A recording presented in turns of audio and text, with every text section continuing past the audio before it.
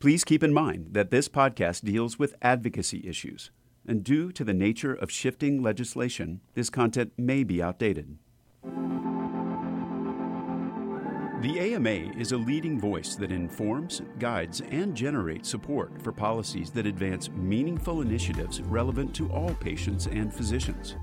When the proposed rules came out last July, our AMA worked closely with specialty and state physician groups to address the widespread concerns with the proposed AME coding changes and to develop a uniform voice around recommendations that have broad support across the profession.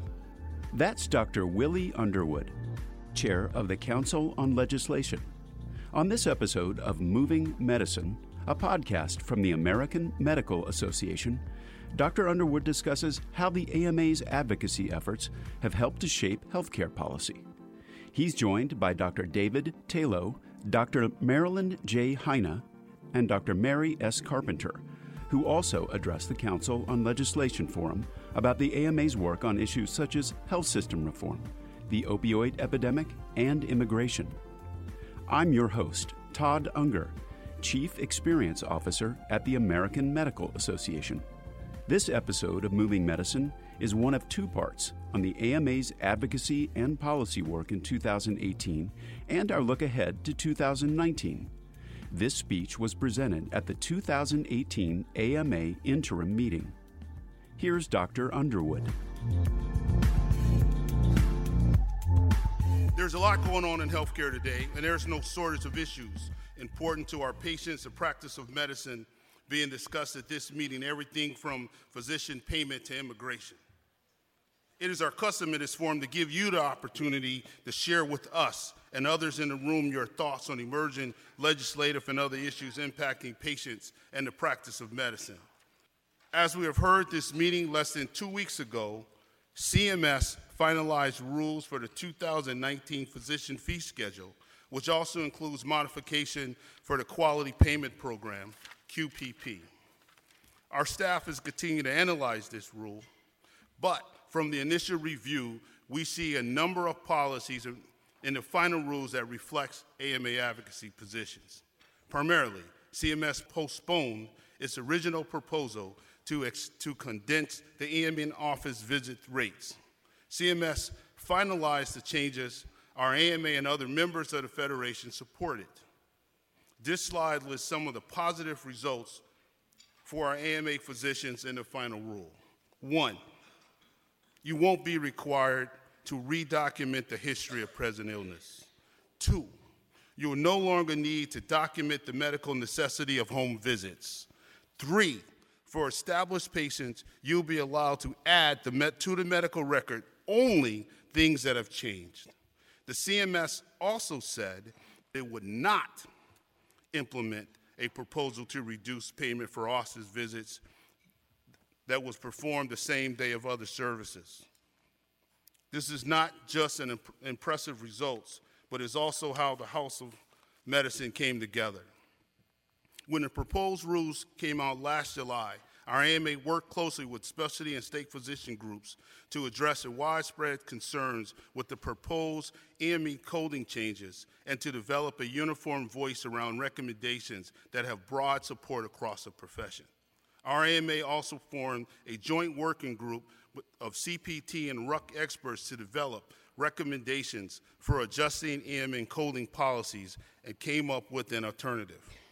Our AMA also led the development of a joint comment letter from not 5, not 10, not 20, not even 50, but 170 physician and other healthcare professional organizations urging CMS to proceed next year with easing some of the documentation burdens. But they needed to wait for the results of the CPT RUC work group before going forward with the AME coding and payment changes. In other words, we convinced CMS that coding and valuation issues are very complex and they need more time to work this out with the input from the House of Medicine.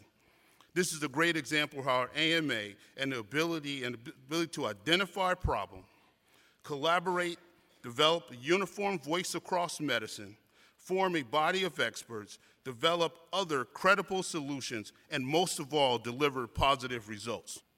QPP Section of the final rule also includes some of the things we like. For example, the rule adds a third criterion for physicians to qualify for low volume thresholds. There is a new policy that allows physicians to opt in to participate in MIPS and or create virtual groups.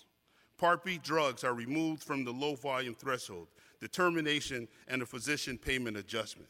Our AMA has some great QPP resources at our website, which will allow you to which will be updated for the 2019 resources and staff further analysis of this final rule. Here's the link, or we can just Google the name. The AMA also has scored some major legislative and regulatory victories in digital medicine. We played a central role in advancing telehealth and remote patient monitoring coverage and access for Medicare and VA patients going into 2019. 3 new federal laws include telehealth provisions that our AMA helped craft and the number of state bills as well. Alone, each federal bill would have represented a major expansion of coverage. Together, these 3 new laws are a pivotal turning point. We did this while protecting patients' interests by preserving the important role of state licensure and other medical practice laws. Here's a story that we believe you should know. 5 years ago, AMA had almost no policy on telehealth and was fighting back the effort of industry association and companies like the American Telemedicine Association, Verizon, and Evamed, to name a few. They were pushing hard for federal legislation that would have nationalized licensure for telehealth services. Our AMA and physicians, leaders like our current chair, Jack Resnick, held back the ocean of federal and state bills that would have advanced bad telehealth policy. This new policy helped our AMA forge new coalitions and work strategically to knock down limitations to telehealth coverage so you could offer telehealth and other virtual services to your and our patients. Dr. Kavadar, considered a leading voice of telehealth, offered this observation. The 2008 policy changes are nothing short of historic. So what does this mean? It means for the first time, yes, the first time, Medicare will pay for remote patient monitoring of physiologic readings for your patients suffering from difficult to manage chronic diseases like diabetes. It means that ambulance can be equipped with telehealth capacities so that individuals suspected of having acute stroke can be triaged and sent to the correct facility. It means that those suffering from opioid addiction can access telehealth services from home or anywhere they are located. A former board member of the Telemedicine Association noted that our AMA contributions to the efforts have been transformational and unparalleled. Before I move on to a more somber thing, now I just laid out a lot of cool stuff that we've done. So turning to gun violence. In 2018, we saw a series of mass shootings, with the massacre at Parkland High School, at the Pittsburgh Tree of Life Synagogue, and just sadly a few days ago at Thousand Oaks, California. These are only 3 of 294 mass shootings this year, and that's 294 too many. Our AMA adopted several policies on gun violence at our 2008 annual meeting that is keeping us busy at the federal and state levels. Our AMA has renewed the call for the CDC to investigate the root causes of gun violence. Our AMA urges Congress to earmark appropriations specifically for gun violence research. Unfortunately, Congress failed to appropriate specific funding for fiscal year 2019. As the push for federal funding continues, our AMA recently partnered with the AMA Foundation for Firearm Injury Reduction in Medicine, AFIRM, a physician-led nonprofit organization that aims to counter the lack of federal funding for gun violence research with privately raised funds.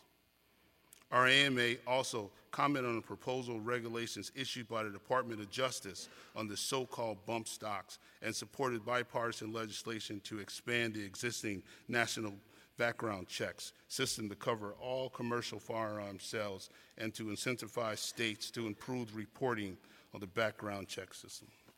That was a lot of activity in 2018. For example, we saw 9 states enact laws restricting access to firearms for individuals convicted of domestic violence or subject of restraining orders due to domestic violence. 8 states passed laws establishing gun violence restraining orders. 9 states banned bump stocks. Finally, we saw 6 states strengthen the background check requirements. We will continue to see opportunities at the federal and state level and advance our new and existing AMA policy on these topics. As my mother would say, when it comes to gun violence, enough is enough and too much stinks.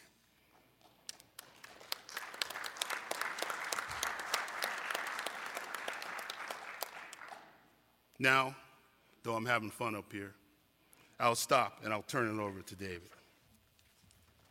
Thank you, Willie.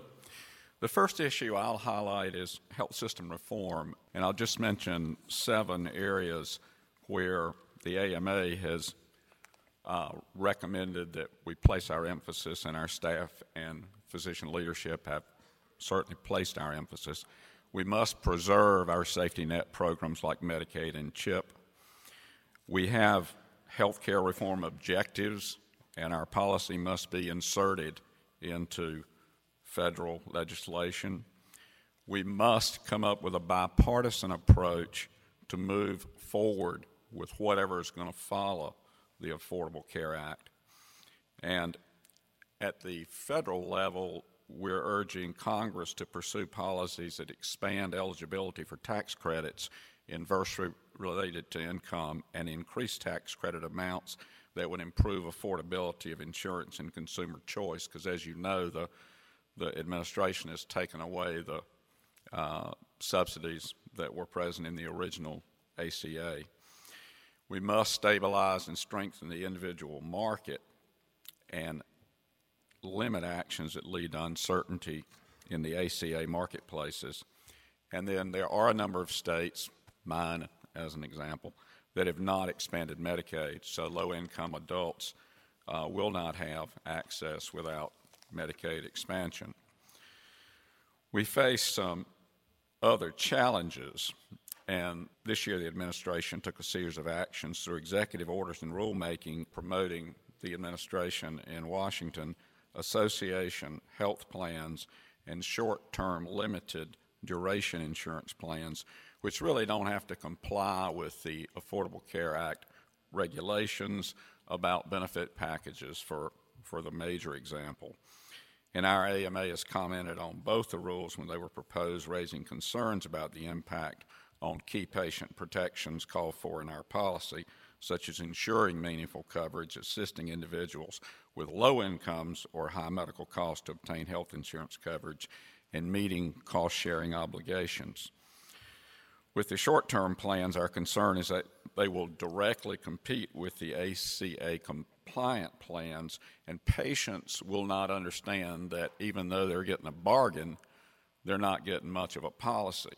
The fact that the individual mandate for insurance is gone means that the insurance companies are just cherry-picking the healthy people into their programs, and we don't have anything there which can be funded by the broad participation we had with the individual mandate. There are 3 key legal actions we're paying close attention to. The issue of the Texas case, whether the ACA remains constitutionally valid in light of the repeal of the ACA's individual mandate. And the AMA has filed an amicus brief arguing in favor of continued viability of the ACA.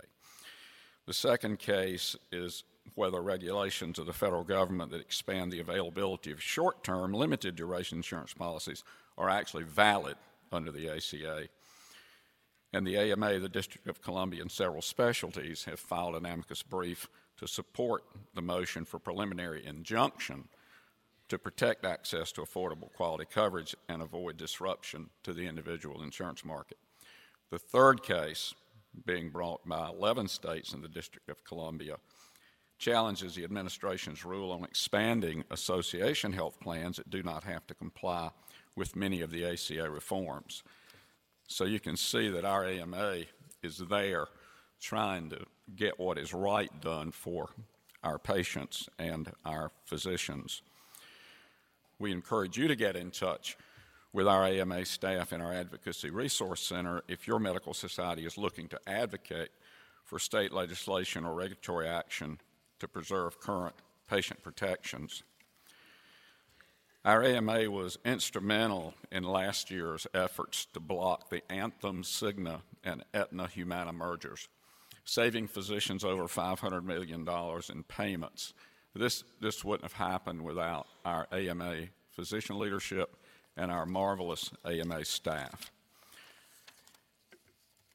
In 2018, after an intense evaluation, our AMA chose to come out in opposition to the CVS-Aetna merger, which looked to be a vertical merger of an insurance company with a pharmacy.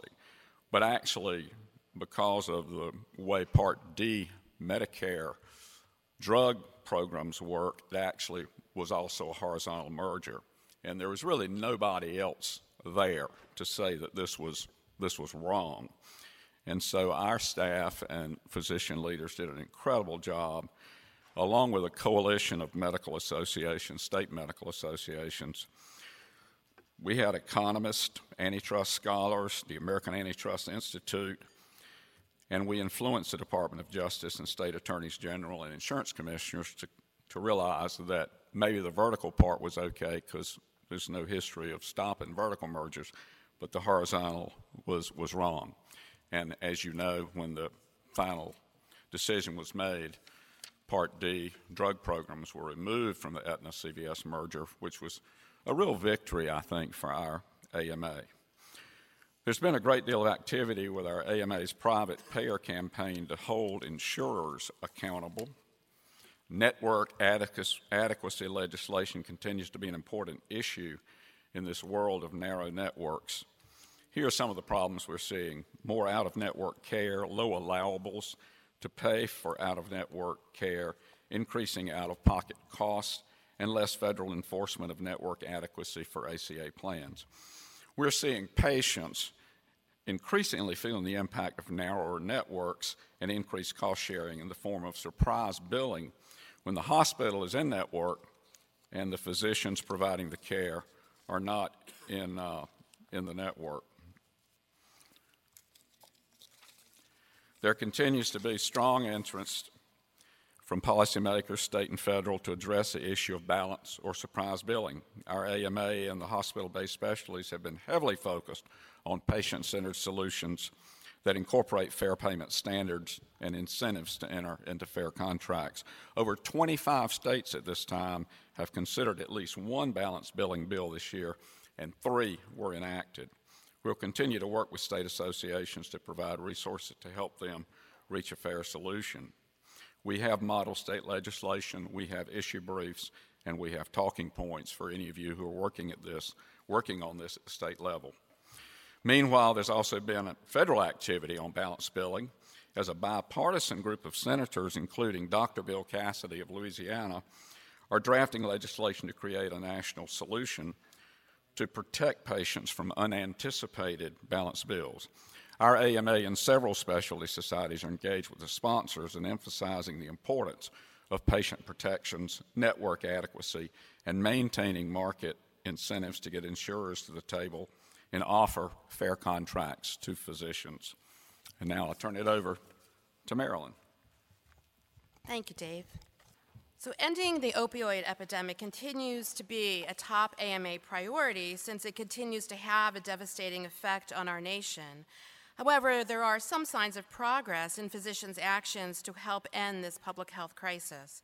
The AMA Opioid Task Force issued a report in June of 2018 that highlights some of this progress. While new data shows a tailing off of the opioid-related mortality, deaths from illicit fentanyl have not subsided, heroin-related mortality remains high, and deaths related to prescription opioids also remain unacceptably high, meaning we still have a long way to go. In 2018, our AMA actively provided input to help federal and state policymakers develop legislative and regulatory solutions to address the epidemic. At the federal level, just a few weeks ago, President Trump signed into law the Support for Patients and Communities Act. The law is a compilation of dozens of mostly bipartisan proposals that were passed by the House and Senate over the preceding several months. The new law provides billions of dollars worth of grants for treatment, training, and other activities. We still will need to advocate for future appropriations. Our AMA continues to emphasize the need for significant new investments to ensure treatment and to build the treatment workforce. These three agreements in New York, Maryland, and Pennsylvania are notable because they are largely the most comprehensive that have taken place over the past 3 years. AMA supported MedChi in the 2017 effort and worked closely with the Pennsylvania Medical Society to help achieve this result. Other states also have enacted some MAT-related prior authorization reforms, but those reforms, while steps in the right direction, are typically time-limited. For example, to address the first 7 to 10 days of treatment for a certain amount of inpatient care or for as much as 6 months of treatment. So if your state has not provided any efforts successfully yet to prohibit prior auth for MAT, the AMA model state legislation can actually help you address these and other related issues. In 2018, our AMA offered background, analysis, and technical support to at least 25 states as they address the opioid epidemic, and this includes support for bills aligned with AMA policy and efforts to amend or defeat bills with negative provisions. Our AMA continues to maintain and update a great opioid microsite with more than 400 educational and training resources that will help with specific state and specialty requirements.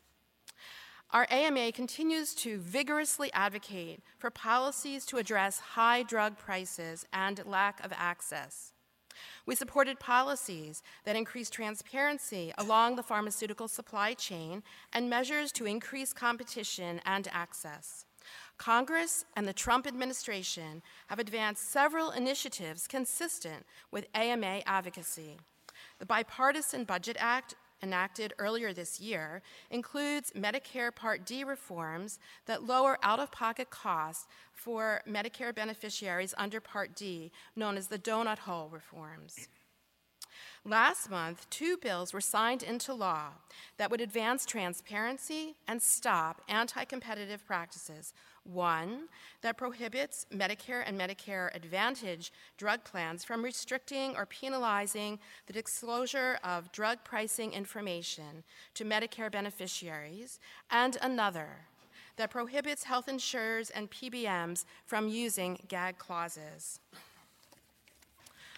Our AMA also supported proposals in the President's blueprint to address the drug price problem, focusing on transparency, increased competition, and accurate point-of-care coverage, as well as patient cost sharing. While we raised concerns about proposals that would have increased patient costs, impede access, or penalize physicians for prescribing high-cost medications. The AMA updated its Truth in Rx website and continues to have a social media presence through our Patient Action Network and Physicians Grassroots Network. We encourage state medical associations to advance AMA model state legislation that would increase transparency requirements on payers, PBMs, and drug manufacturers. We encourage you and your patients to visit the Truth in Rx website to share your stories about the impact of drug pricing. And in June, our House of Delegates adopted new policy on healthcare augmented intelligence. This policy has already strengthened the impact of our advocacy on issues related to AI. It has guided our participation in a congressional briefing and National Academies events where we could promote our policy. And in discussions with FDA and National Science Foundation, we were able to seek appropriate regulatory oversight for healthcare AI. I will now turn it over to Mary. Thanks, Marilyn. Our AMA continues to be engaged in a number of immigration issues, including family separation and family detention, public charge issues, J-1 and H-1B visas, and DACA. These have become very important issues to our members and to the nation. Central to our policy discussion on immigration is access to good health and appropriate care for these migrating families and support for our international medical graduate physicians. I will touch on our more recent advocacy in these areas. Regarding the separation of migrating children from their parent or caregivers, our AMA has responded to DOJ's zero-tolerance policy with a letter in June urging the federal government to withdraw its zero-tolerance policy and urge the administration to give priority to supporting families and protecting the health and well-being of the children within those families. And then in July, we joined with several national healthcare organizations in a letter to Congress asking for oversight hearings on the care given to families in Department of Homeland Security-run detention facilities. And just last week, in accord with our policy, our AMA submitted comments to DHS and HHS opposing their proposed rule that would expand family immigration detention. Inadmissibility on public charge grounds means an individual who is likely to be reliant on public benefits for subsistence will not be admitted to the U.S. and ineligible to become a legal permanent resident. So, on the issue of public charge, our HOD adopted policy in June to oppose changes to the public charge that penalize non-citizens for accessing health care. As soon as the Department of Homeland Security released the proposed rule, the AMA issued a press statement opposing the proposal, and staff is now drafting our comment letter. This slide shows the three main features of how public charge works today and how all three would change under the proposed rule. The bottom line is that these changes would mean denied medical care and other services that impact the health of non-citizens seeking permanent resident status. As a result of new AMA policy adopted at our annual meeting this year, our AMA sent a letter in August to the U.S. Citizenship and Immigration Services, imploring them to clear the backlog for conversion from H-1B visas so that foreign-trained physicians already practicing in the U.S.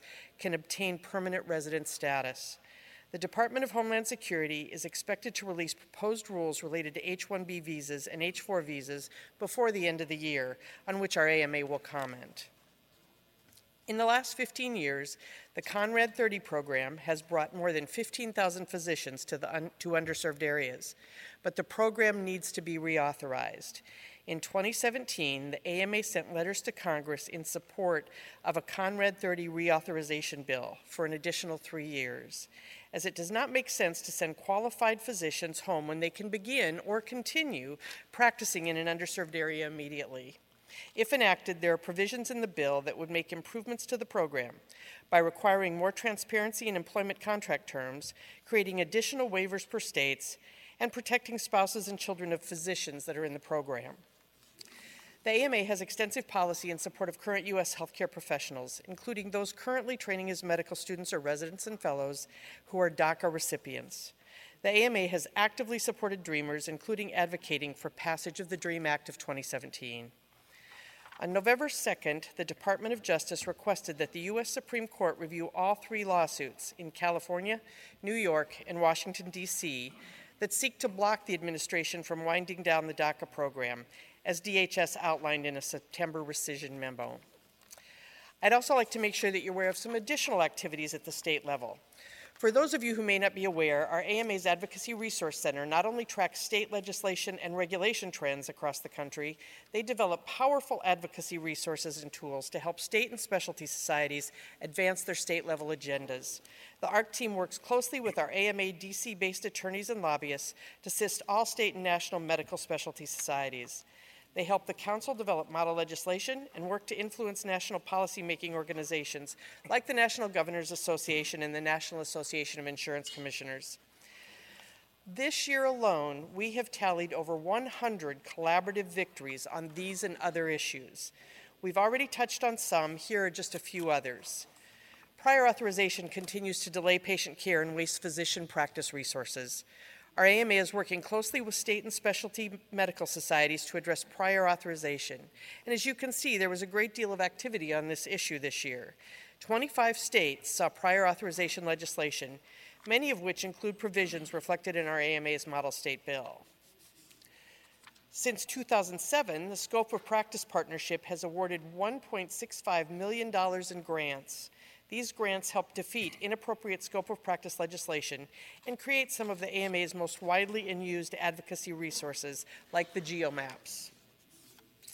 Our AMA's Truth in Advertising Model State Bill helps inform the public about who is a physician. So far, 19 states have adopted Truth in Advertising legislation. Another neat advocacy tool you need to check out is the AMA Health Workforce Mapper, an online interactive tool that illustrates the distribution of physicians and non-physician clinicians by specialty, state, county, or metropolitan area. The mapper provides a useful visual tool to demonstrate to policymakers the geographic distribution of the healthcare workforce in a given state or nationally to assist them in making appropriate evidence-based decisions. The last advocacy resource I'll talk about is AMA's Economic Impact Study.